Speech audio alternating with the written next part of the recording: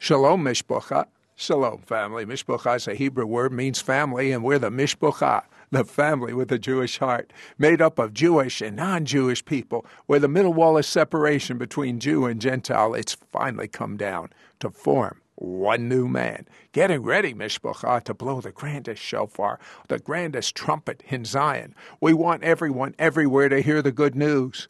We want everyone everywhere to realize the Jewish person that has crossed your path is not an accident.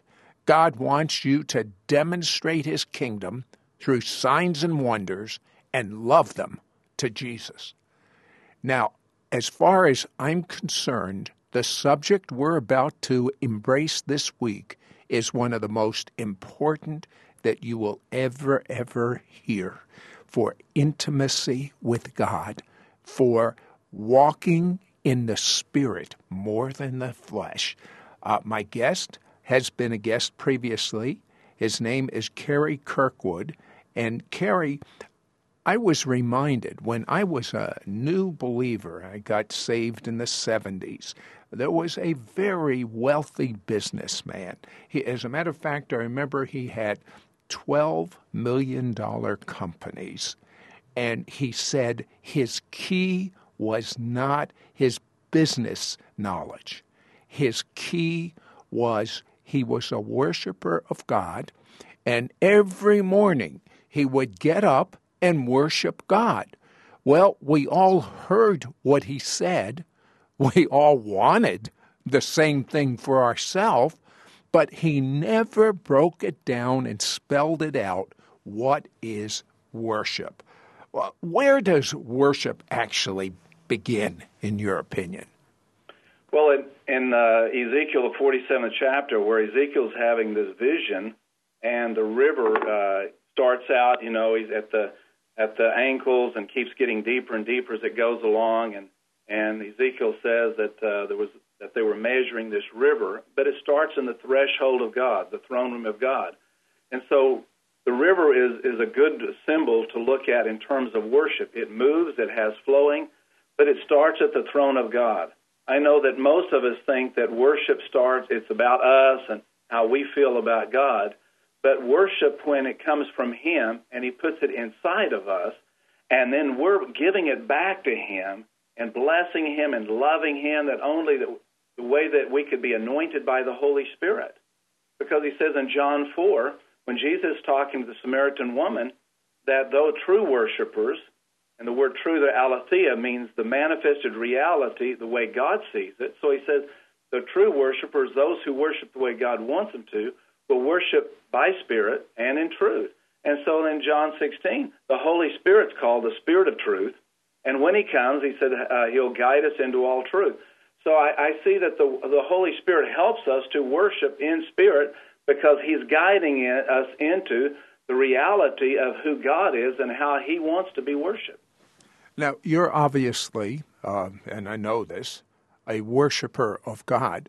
But one thing that I wondered, you keep coming up with cutting-edge revelation from the Scriptures. We've interviewed you several times. And in fact, I told Janie, I don't like to interview the same person again. I like variety. I like different people. But you just keep coming up with revelation. How connected is your worship with the revelation you get from the Word of God? Oh, it's one and the same.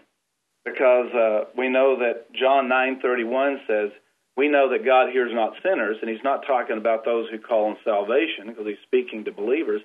We know that God hears not sinners, but if any man be a worshiper, and it's the Greek word there, proskuneo, which means to bow and to kiss, not just talking about singing a song, that God hears him. So wait, let me get this. What I'm hearing you say is when most people hear the word worship, they think what happens before the message on Sunday morning. You're saying that's very little of it. Exactly. They call it the worship hour, the worship service, but there could very well be no worship in that time, and yet the music is grand, the technique and the technology and the sound systems is all wonderful, and yet we're singing words off a screen, and I have that in my own church, and we love doing that. But worship is in the heart that comes from from the throne of God to our heart, and we're giving it back to him. And for me, when I'm worshiping, I just start worshiping the Lord in my daily time with him, and I have a pad and pen with me there. And as I worship him, all of a sudden there is this dialogue that comes back to me, and he starts rehearsing to me things in the Scripture that I had never thought of before. In fact, I'd have to go back and study them and say, wow, that was exactly what I heard in worship. And most of the things that I preach, I get in times of worship, because he's the one that inspired or wrote the book. It was all the Scriptures were breathed by God. And so in worship, there becomes this dialogue to where he starts interpreting back through us, because the Spirit of truth, the Holy Spirit, is worshiping the Father through us. When did you start getting the revelation to even be a worshiper of God? Well, when I was younger, I'd hear my mother, who has a great influence in my life, and she would worship even before I had time to go to school. I was of school age, and she would be worshiping, and I would hear her, because I knew nothing was going to happen that day until she had her worship time and prayer time. And I remember that as she was worshiping one day, and we lived in a place to where that people opened their windows during the summer and got the cool air in and got the hot air out. And so she was worshiping, and at her funeral, I had our next door neighbor gave us this testimony that I would hear your mother worshiping God, and said I would go out near where the people put the trash out on the edge of the curb, and she said I could hear your mother. And that day when she was worshiping, it just drew me in that I heard her call my name before the Lord. And she said, after she had worshiped, Lord, I'm asking you that you would save this young girl and draw her to you. And I didn't know this until at the funeral, that she stood up and said, that day when I was out at the trash can, I bowed my head and I gave my heart to Jesus. But it was the worship that drew me into, because the Bible says it's the goodness of God that draws people to repentance. And so worship was the powerful effect that drew her in, and it was what I had always heard her worshiping the Lord, and so it was part of my life. Tell me, just kind of briefly, tell me, what are the benefits for us to worship God? As if we need a benefit. We don't need any benefits. I mean, he deserves our worship. However, what is the benefit of worshiping God? Well, first of all, Psalms 91, which we're all familiar with, talking about when we're under the shadow of the Almighty God, that literally, that dome, if you will, in my mind, the picture of that, of the presence of God. And he says there the terror won't find you, the enemy won't find you, there's a protection there in the presence of God. And so when we worship the Lord, there is this interaction between God and man that doesn't happen in any other way. And as we were created to worship, because God made it to where that he wanted worship. It is our value that we give to him. And so when we do that, there's a powerful anointing that comes even in the areas of warfare dealing with spiritual enemies. Give me an example in your own life of how you were supernaturally protected due to the fact you're a worshiper of God. Well, when I remember one day I was on a trip and I was just worshiping the Lord, and I just had this sense that the Lord just told me to slow down and move over in another lane. And I thought, oh, okay, well, I thought maybe I was just kind of being a little spooky there. But anyway, when I did that, and I came over the hill, and there was a truck that had kind of crossed the line, and I would have been sideswiped. So I knew in the presence of God and worship that the Lord touches us in such a way that delivers us from evil. Tell me briefly about the time you were in another country in a hut. Oh, yeah. I was in Cartago, Costa Rica, and it was a small little church, about 30 people. And of course, there's the doors open, the windows open, and I was standing up preaching, and I would look out the back of the church and the door, and there was a man that kept getting closer, and he'd back away and he'd come closer. And I remember he had this giant beer bottle, large. I don't know, I've never seen a beer bottle that large. And he started saying things in Spanish, and he hollered. He was threatening me and threatening everyone there. And so I just stopped and I said, Lord, I thank you that you are the God of all might and all power, and I bless your name as the Lord who keeps us in covenant and mercy. And I pointed that man and I said, in the name of Jesus, you will not cross this line. This is the presence of God, holy ground. And when I did that, he raised that bottle and he started to throw it, and it was like someone caught his hand, and he couldn't move that bottle past the threshold of that door. Instead, he turned and ran, and I could see him. He probably ran about 10 or 15 yards, and then threw the bottle out into the street of the town there. Now, if you could see in the spirit, what do you believe was going on with that man when he reared back like a baseball pitcher to throw that bottle at your head? Well, I think he was wanting to intimidate the people that were there because it was getting ready to make a call for salvation, and he was there to disrupt. And we'd love for him to have, if they hadn't been so demonized, we'd had an opportunity to deliver him, but that wasn't the case. But he was there to create a diversion, if you will. But in the presence of God, Psalm 16 says there's fullness of joy. And there wasn't a fear in my heart at all towards him or what he would do, but the sense of joy and worship built a barrier, if you would, in that place. Well, I believe that an angel held his hand back. That's what I believe. Yes, because the angel of the Lord encamps around them that fear him, and the fear of the Lord is really the beginning of not only wisdom, but it helps us to love the Lord with all of our heart, mind, and strength. Kerry, we're out of time right now, but you have one revelation after another after another. The rest of the week, have you ever seen the series of books, Learn Hebrew for Dummies, Learn the Computer for Dummies?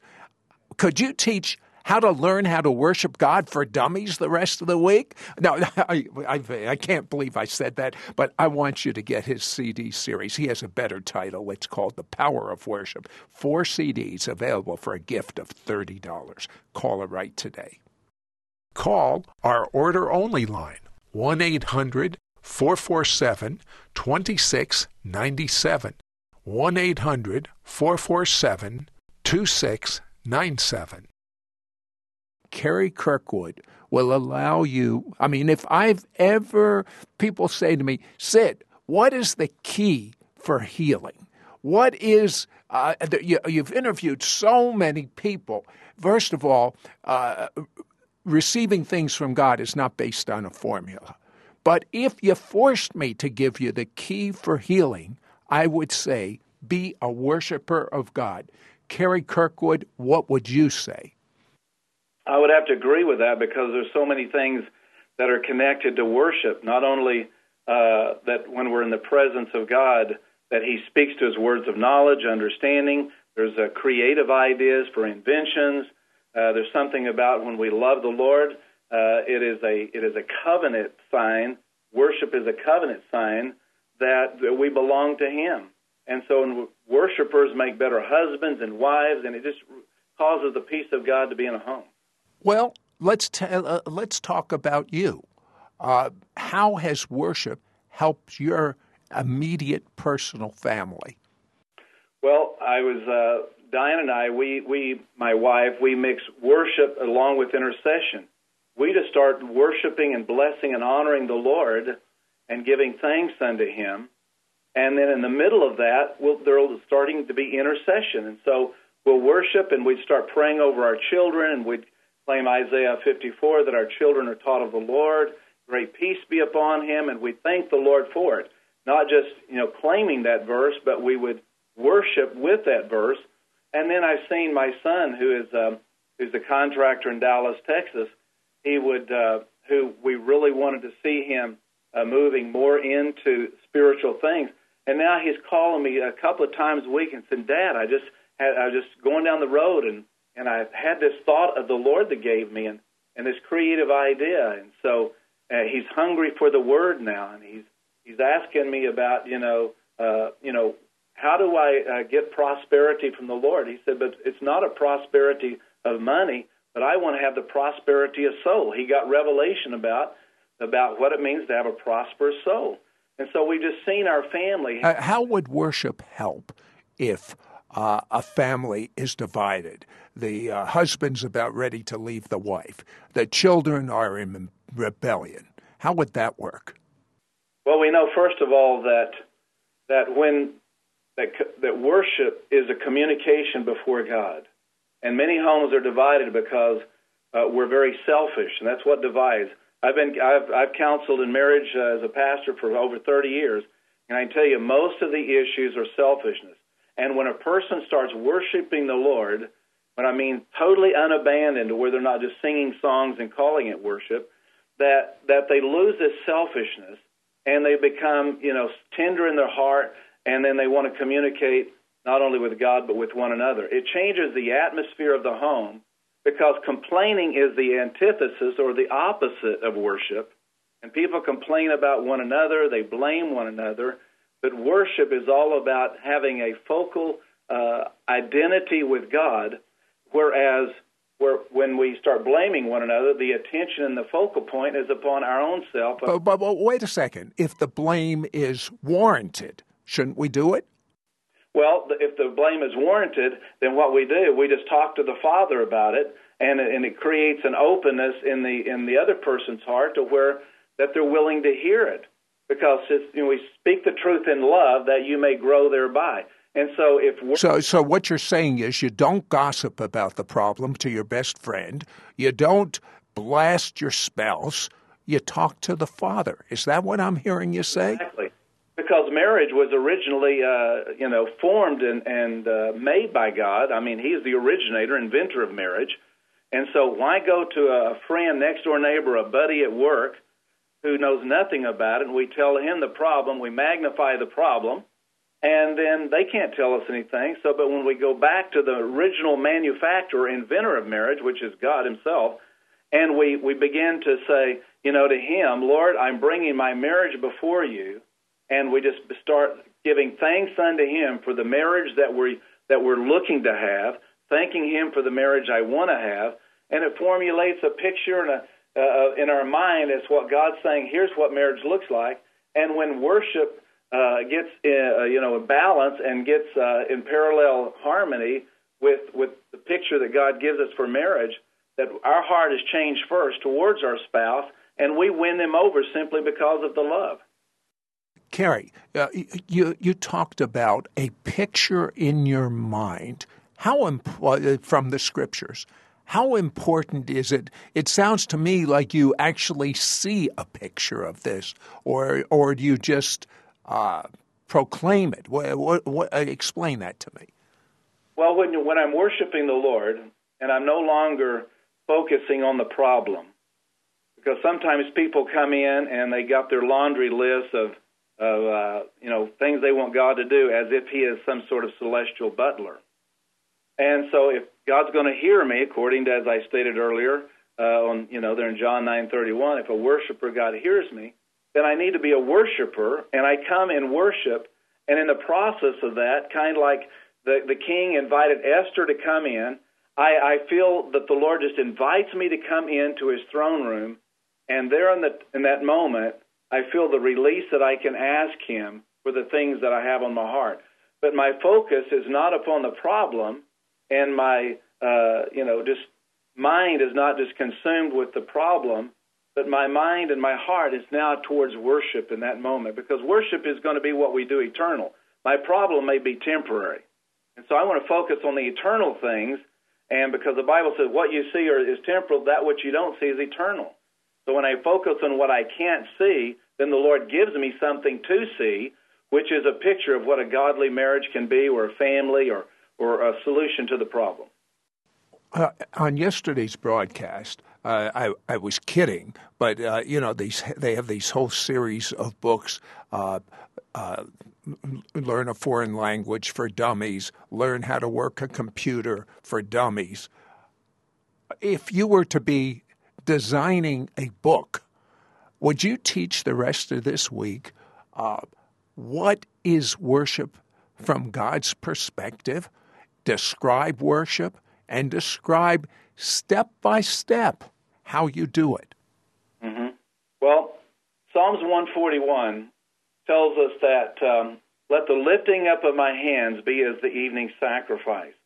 Now, in a Jewish idiom, they would understand what this means. For us who weren't raised in a Jewish culture, we don't understand that. But there was 3 sacrifices that went on in Israel every day, 9 o'clock in the morning, 12 noon, and then 3 o'clock. And so the priests would hold their hands up until the sacrifice was completely consumed, which from 9, 12, and 3 would have been about 3 hours. So the lifting of the hands was a sign of, here's my sacrifice, would you receive it? And we know in Romans 12 it says, present your bodies a living sacrifice, holy and acceptable unto God, which is your reasonable expectation of service, or some translation says worship. So that happened 9 o'clock, 12 o'clock, and 3 o'clock. Well, Jesus, we know it was crucified at precisely 3 o'clock, the time of the evening sacrifice. And every priest was to hold their hands up. So it was so prophetically fulfilled that when Jesus was crucified, his hands were lifted up because he was the only priest that was pure, that could oversee his own sacrifice and still have a sacrifice. He was not only presenting another sacrifice, he was the sacrifice. So in worship, when my hands are lifted up, I'm fulfilling what the Revelation says, we're a kingdom of priests. I am responsible over my own sacrifice to offer the Lord. And there's times my hands just stay up for a good while, because I'm saying, here it is, Lord. I'm offering, I'm giving it unto you. And then I see also that... so many, it does say in Scripture to lift holy hands to God. Do you believe that is the meaning behind lifting up holy hands to God? Yeah, because it's releasing unto Him. It's not, as just a point of surrender, as some people say. I don't have to have someone stick a gun in my back for me to put my hands in the air. It is a totally giving, here's my sacrifice. Let it be like incense coming up before you, O Lord. And your sacrifice is actually what you're doing with your body. You are like almost reenacting what the high priest did when the sacrifice was lifted up. Exactly.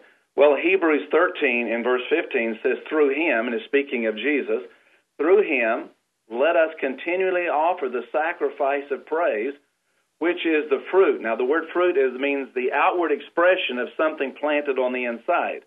So let be the outward expression of what you've planted on the inside, giving thanks unto the Lord. So we're saying through him or through Jesus. Well, we can look back in Psalms 22, verse 3. O thou art enthroned, who inhabit the praises of Israel. In other words, the word inhabit, yashah, means to sit down upon a throne. When we worship him, we're actually saying, oh, Lord, would you come to your throne and judge my enemies? Because that's what a judge or a king would do, would sit on the throne, and they would judge matters. So he said, thou art enthroned. You come and judge even my enemies as I worship you, as I extend my hands as a priest and saying, here, receive my offering of worship to you. And then you go on to verse 22 right after that. It says, in the midst of the congregation, I will praise thee.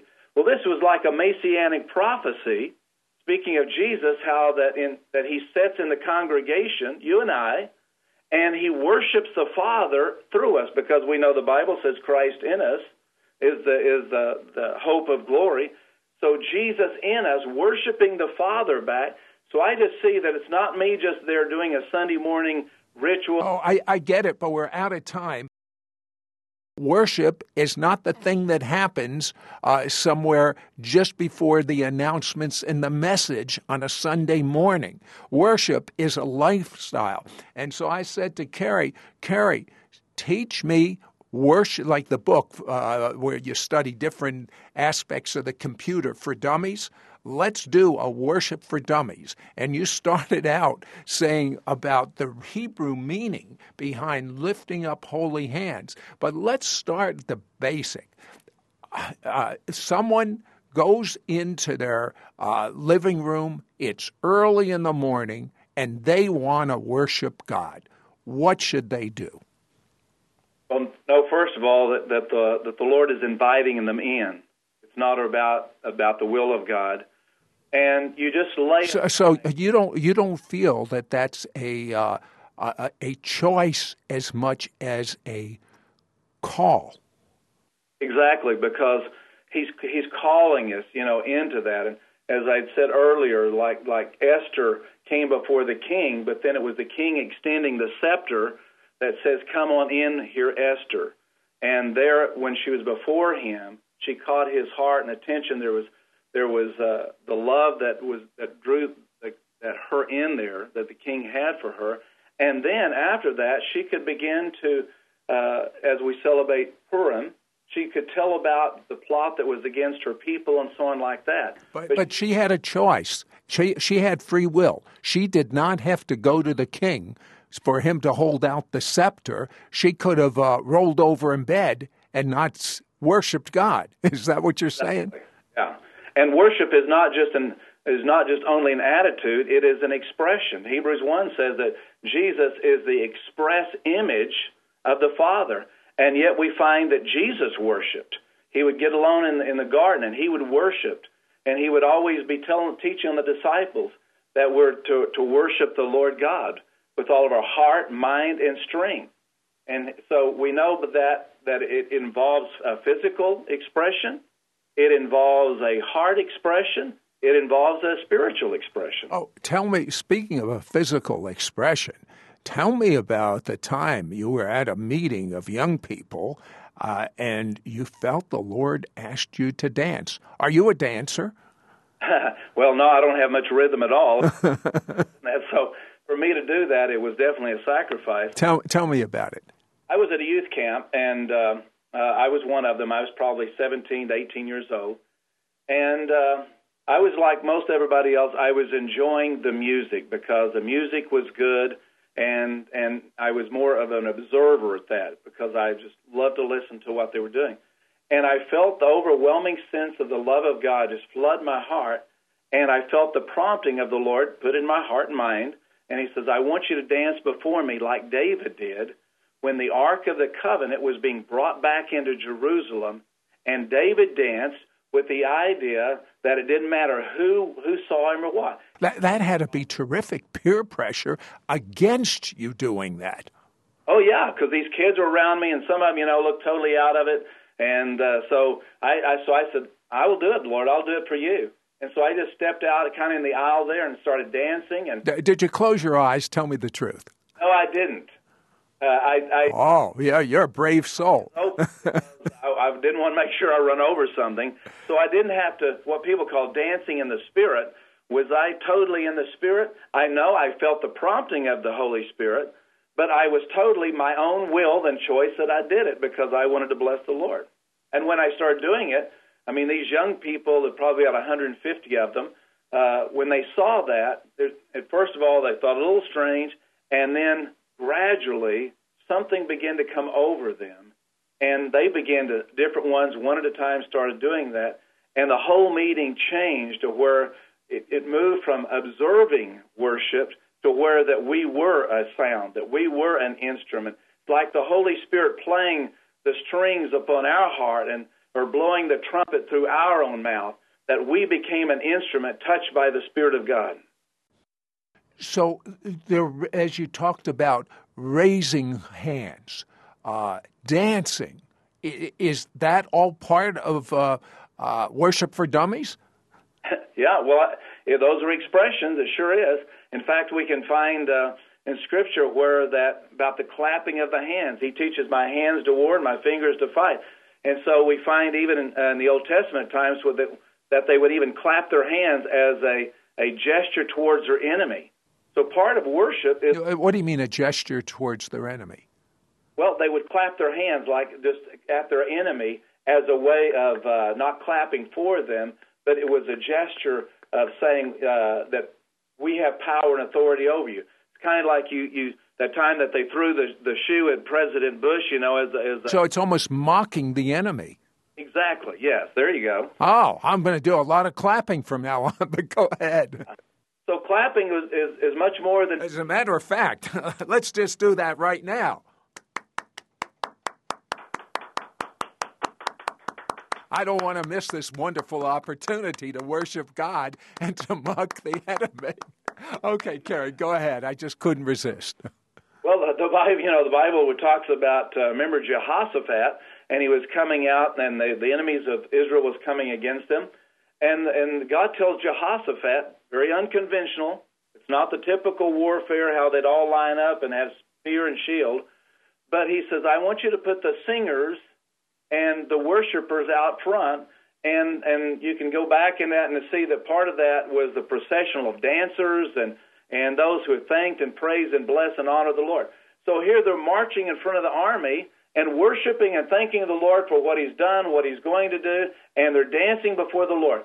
And the enemy sees them coming at them, like, what are these people doing? And don't they know what we're going to do to them? But when they did that and honored the Lord first, then the Bible says God set ambushments against the enemy, and they all began to flee and kill one another. So worship is an extension of a strategy of the Spirit of God that says that we can confront our enemies not by focusing on them, but by focusing on God. When we exalt the name of the Lord, then He comes and He'll deal with our enemies, because we're not dealing with flesh and blood. We're dealing with principalities and powers in the air. And the very issue in heaven was over worship, when Lucifer, who wanted worship to be directed towards him, and because of the pride in his heart, was cast out of heaven. And you can find in Revelation where the last war is going to be over the issue of worship, the first and the last war. We even see that there will be worshipers of the beast that are being marked. We call it the mark of the beast, and so they're being marked. And so worship is not just an issue that, well, I like the song and I like the singing, and if they don't sing the song I like, I'm not going to worship. Well, that means that we don't understand what worship is. When we have revelation of the Lamb of God and what He's done in our life, there's something that comes up out of us that is holy. And in the byproduct of that, He'll cause our enemies to have to step aside. Tell me about how worship affects people's finances. Give me a story. Well, I can tell you a number of times over the years that my wife, Diane, and I, when we would have a financial need, and instead of just looking at the problem and rehearsing the problem over and over, we just start worshiping the Lord God. And one of the compound names for God, that He is Jehovah Jireh. We would say, in Texas, Jireh. But it's really in Hebrew, Yireh, but I'll let you do the Texas twang. Go ahead. Jehovah Yireh. So He is the Lord God who is our provider, which was the name that when Abram was walking up there to offer his son Isaac, he declared that the Lord God is going to provide for us. And so we would start worshiping the Lord. Oh, Father, you are the Lord our God, who neither slumbers nor sleeps, who keeps your covenant promise. We exalt you and worship you, O God. You are the Lord of hosts, and so we just declare you that you are our provider. And it's amazing, without mentioning needs to anyone, we would just get checks in the mail of people saying, I was just thinking of you the other day, and the Lord just put on my heart and write a check. And so when we look to Him as the author and the finisher of our faith, instead of looking for someone else to be our source, a resource, because that means we worship or we honor them. But when we give the Lord the first fruits, the first rights to the problem, the first rights to worshiping and honoring Him, then somehow or another He miraculously comes in, because He has an ear to those who are worshipers of Him. Well, if you've enjoyed this brief teaching by Kerry Kirkwood, you are going to love the 4-CD set called The Power of Worship. And I'll tell you the effect it's going to have. It's going to cause you to realize how to worship, to realize that if you want revelation for yourself, if you want breakthroughs for yourself, if you want the healings and the provision, it'll teach you how to enter into deep worship and experience the presence of God. And by the way, you don't need music to worship God. That's what's so wonderful. The 4-CD series, The Power of Worship, available for a gift of $30. Call her right today. Call our order-only line, 1-800-447-2697, 1-800-447-2697. Carrie Kirkwood, we're talking about worship, and I'm reminded, I believe it's in Romans 9, and it says we owe a debt of gratitude to the Jewish people because in most Bible translations it says because of them is the service, but that word service means the worship. Yes. And out of curiosity, take us back. What was original worship like? Of the first people that understood to worship God, what was that like? Well, they weren't worshiping to get something. They were worshiping because they had revelation of Him. The whole thing has been reversed. He's the give me God. Exactly. In other words, if I worship God, then He's going to give something. Just like with the tithes and the offerings, people teach so much. Oh, if you give this, then God will give that. But yet, with 2 Corinthians 9, the Bible says it is God who gives seed to the sower. And if we see that worship is like seed, then worship comes from the Father, and He gives it to us so that we can sow it back into the heavenlies. And then out of that relationship, then there are a lot of good things come. But if we worship with the idea of getting something, it's like that our mind and heart is upon what we're getting, and not setting our affections on things above. We're instead setting it on things here on the earth. And so it's no longer a thing to where we have to coax people to worship. It's by the Spirit of the Lord leading us into worship. Now, this was before we had all these Levitical choirs and musical instruments and temple worship. It was just, God, you're so magnificent. I can't help but worship you. Yes, yes. Well, that they sang what was called the Song of the Lord. Psalms 98 said, sing unto the Lord a new song, and it was the Hallel, which means to give a spontaneous song that had never been written. So it would just be the song of the Lord that people, there was no music, there was written on lead sheets, there was no notes. It was simply, the song of the Lord came up out of their heart, and they were singing a love song to the Lord. And so worship was not something that people sat in a church and just watched somebody else sing for them, and it was not done for them as an observer, but it was an engagement between the bridegroom and the bride of singing and back and forth, dialoguing, loving one another. You told me before we went on the air that literally God marks worshipers. Explain that. Yes, He does. I can give you the parable there in Matthew, the 22nd chapter, when Jesus is giving the parable of the wedding feast, and He's talking about those that rejected Him and so on like that, and then He went out and gathered everybody up. And there's one comes in after the king comes down, and he's overlooking the wedding guests, and he sees a man there without a wedding garment. And he sees him, and he said, friend, how come you came in here without a wedding garment?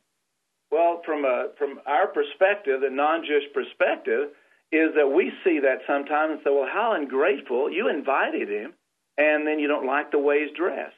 But the culture then, every Jew would understand that, was that when a king gave a wedding reception, that the attendants at the door would give them a wedding garment.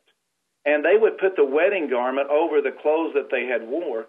So everyone in there had the same identity.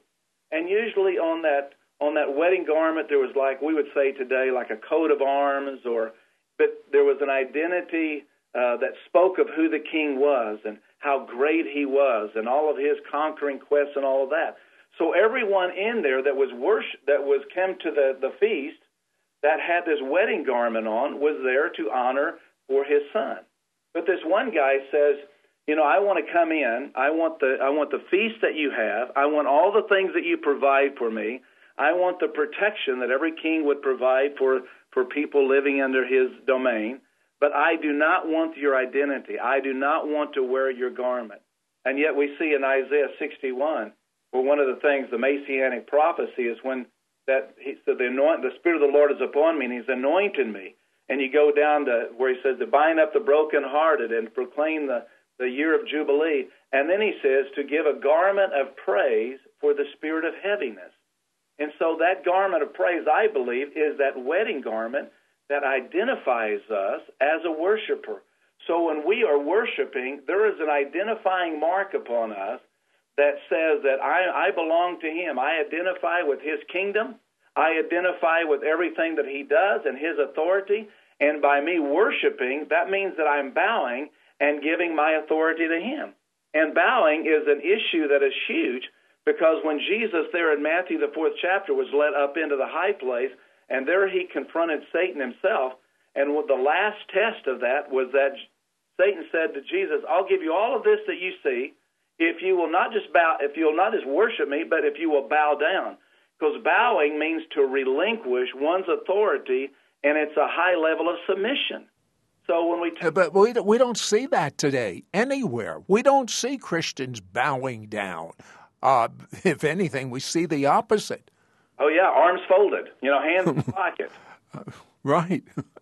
Which means the fact that I'm here just to observe. I'm there just to see. How does what you're teaching about having a sign as a worshiper fit in with the parable of the 5 wise virgins and the 5 foolish? The wise had oil.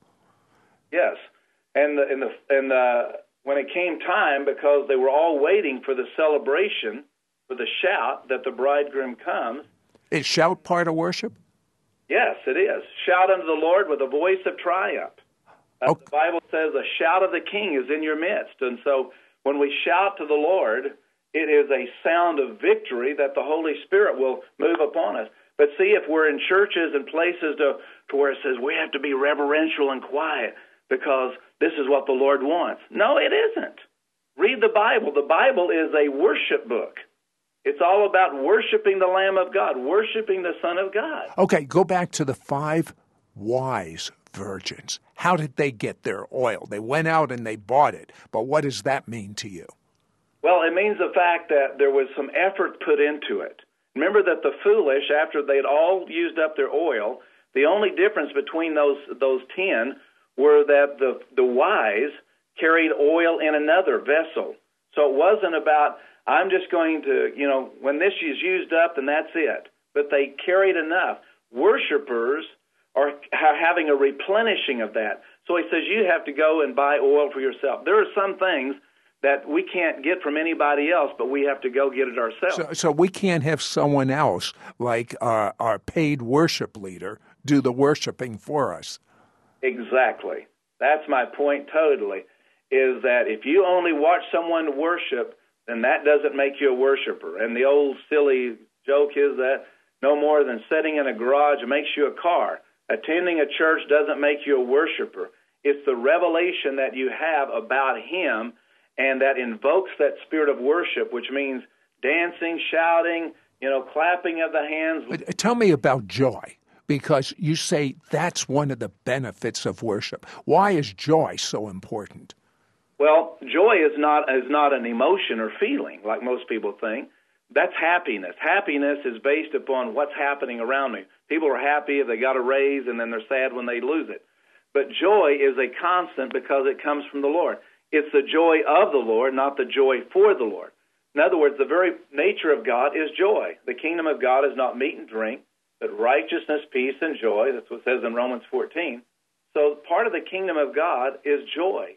And joy means to rejoin yourself, have revelation with God, join him, and I see what he sees, then I have joy. It comes out of our spirit, not of our mind, which is happiness and emotion. So I can be going through great trials and testing and still have joy, because as a worshiper, that God gives us that sense of joy no matter what's happening at the moment.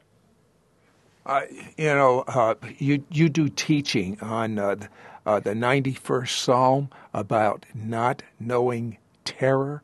Explain that.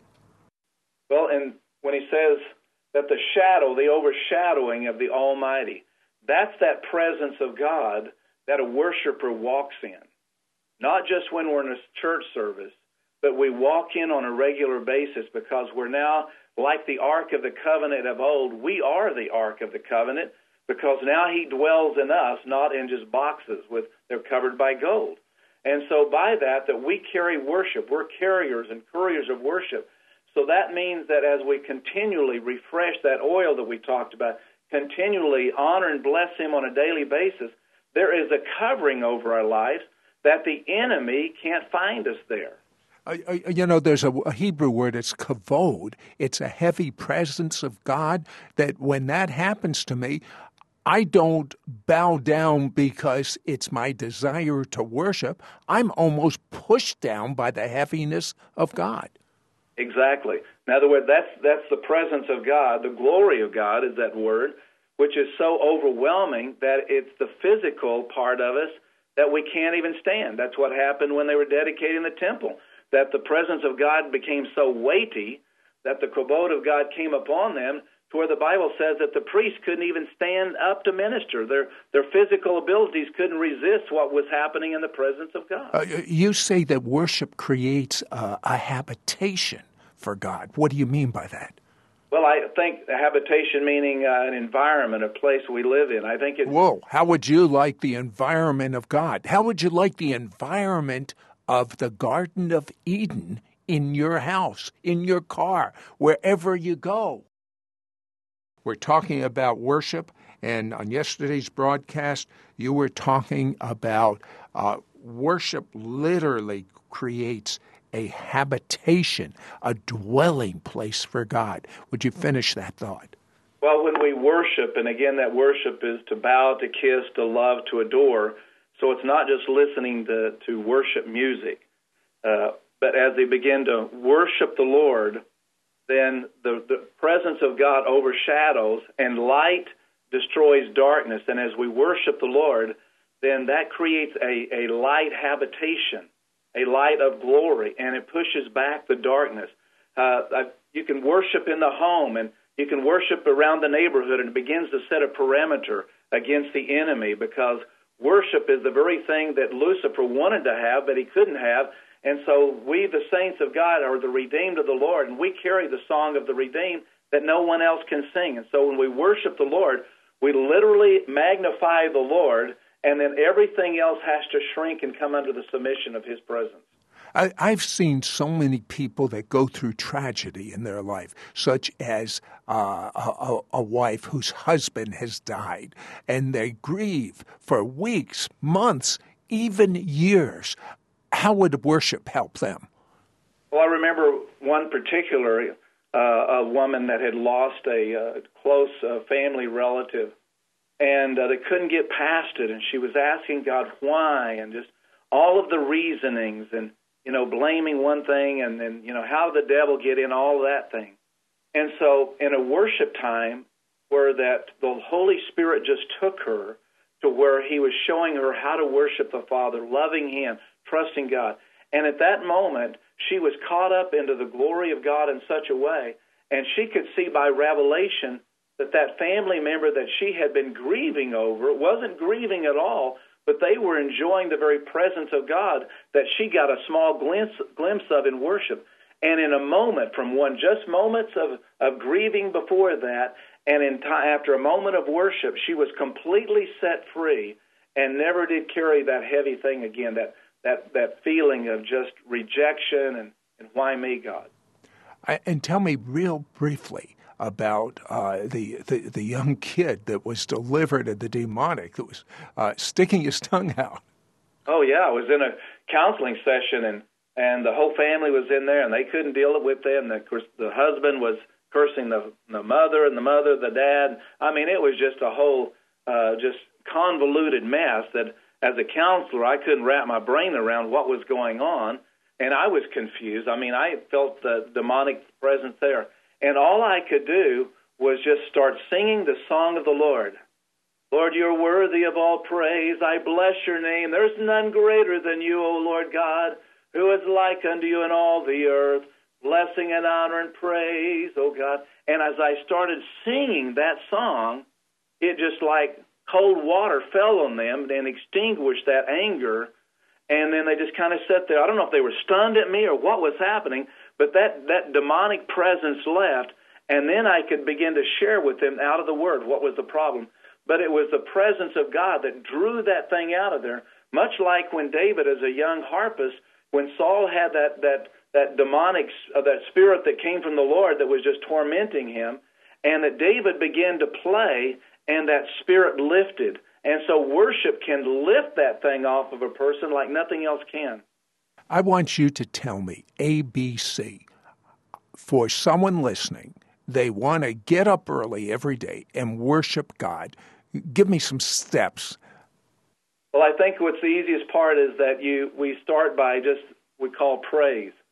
And praise is simply that way of saying, I'm just thanking the Lord, bringing into remembrance all the things that God has done over my life. And, salvation is such a great place to start, of thanking the Lord. And I thank you, Lord, for my health. I thank you for the times of healing.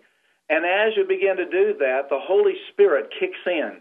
And I say kick in, mean the fact now the anointing, because you've invited the Holy Spirit to join you in your temple, your spiritual temple there, and now he can worship through you, and he begins to just whisper things. Hey, say it like this, and here's something you honor the Lord. And the next thing is there will be scriptures coming to you, and when we use the scriptures to speak back to the Lord himself, and it moves from just thanking him for what he's done, now it's worship is loving on him, not about what he's done or going to do, but just loving him for who he is. Whereas Isaiah came into the temple in Isaiah 6, and he said the presence, the glory of God filled that, his train filled the temple, and then he said he saw the glory of God. It wasn't in focus upon what hadn't been happened or what needed to happen. It was just simply the focal attention was on the goodness and the greatness of God. And so when we become overwhelmed by that, there's something that then we're anointed to worship. We're no longer trying to just, come out of a routine or a rote of what we should say to him, but now we're anointed to worship. We're saying things about him and loving him and adoring him in ways that we never thought before, because we're now anointed to worship, not just appointed to worship. There's people that are appointed to worship, like music leaders and worshipers and that. They're appointed, but when they get anointed, then it kicks into a whole other level, and the Spirit of God, the moving and the Holy Spirit starts happening. People are healed. Demons are driven out, because at the very presence of God, no unclean thing shall be able to stay there. I've seen people get so uncomfortable in that kind of setting where they couldn't hardly stand it, because he comes and he sits among us and works with us. And then as we begin to worship, then I would just have a dialogue with the Lord and just write down some things. What is he saying back to you? Because he's not only hearing what you say to him, but now he says some things back to you. You begin to capture the thoughts that come to your mind, because in that setting of worship, that he begins to say things that are out of this world. He begins to give you creative ideas. He may say things about you that heal your heart, to say, that time that when you were rejected, he said, let me just put my hand on that and heal that hurt. And so those kind of things happening just in that 101 time during the day. Tell me speak just a little bit towards declaring God's attributes, why that's so important. Because the ancients believed, those Old Testament writers, they saw that whatever they declared his name to be, that God manifested himself in that way. Like when they declared himself to be Jehovah Rapha, you are the Lord thy God who heals me, then he would declare himself in that way. Or you're Jehovah Shammah, you're the Lord God who is with me now, you're present with me. And so when they would begin to worship him as those names are, then he would manifest and interact with them in the same way. And I think I would like to take the next few minutes and have you worship God as if you were alone. What would you be doing, Kerry? Well, I would have a picture of the Lord, and I have this picture many times out of Revelations 11 that I began with, and it says there was given a measuring rod, and to John, and he says, someone said, this was the angel saying to him, rise up and measure the temple of God and the altar and those who worship in it. leave out the outer court, which is outside the temple, and do not measure it, for it has been given to the nations, which we believe Joel 3 says the nations that try to divide Israel's land. Don't even measure them. They're not part of this covenant. And so when I see that the Lord is measuring me as a worshiper, and he measures me for the idea of wanting to add to me, do you have the capacity for me to pour in? So when that happens, I just start thinking of him, and I just start declaring unto him, there's none like you, O Lord, my God, in all the earth, who does wondrous things, blessing and honor and glory to you, who sits on the throne. You've provided a table in your presence, a table for me in the midst of mine enemies. I will eat, I will rejoice, I will see the goodness of the Lord in the land of the living. You're my God and King. I bow my heart before you, for there's none other that does what you do. Oh, I'm waiting, I'm longing, I'm looking for that shout when you say, you're returning for me, you're returning for me, and I have that marriage supper. I can eat the supper with the Lamb and commune with you, O Lord my God. For worthy, worthy is the Lord Most High, who keeps covenant and mercy with me. I bow and say to you, come quickly, Lord Jesus. I long, I love, I desire for you. I can't wait for those that are listening to get your 4-CD series, The Power of Worship. There's revelation on this for you to become a worshiper of God. You will have your breakthrough through this worship. You will get new revelation through this worship. You will be healed. You'll have your needs provided for. The 4-CD series, The Power of Worship, for a gift of $30. Call it right today. It was God's purpose from the beginning for all nations to become one in Yeshua, Messiah Jesus. To break down the middle wall of separation between Jew and Gentile. When Jewish spiritual DNA merges with the new covenant Christian DNA, there will be what Paul called life from the dead. That's why Sid Roth's website is loaded with cutting-edge articles and teaching about the one new man. Log on to sidroth.org today. To hear this week's interview or watch archives of our television show, It's Supernatural, visit our website at www.sidroth.org. That's www.sidroth.org.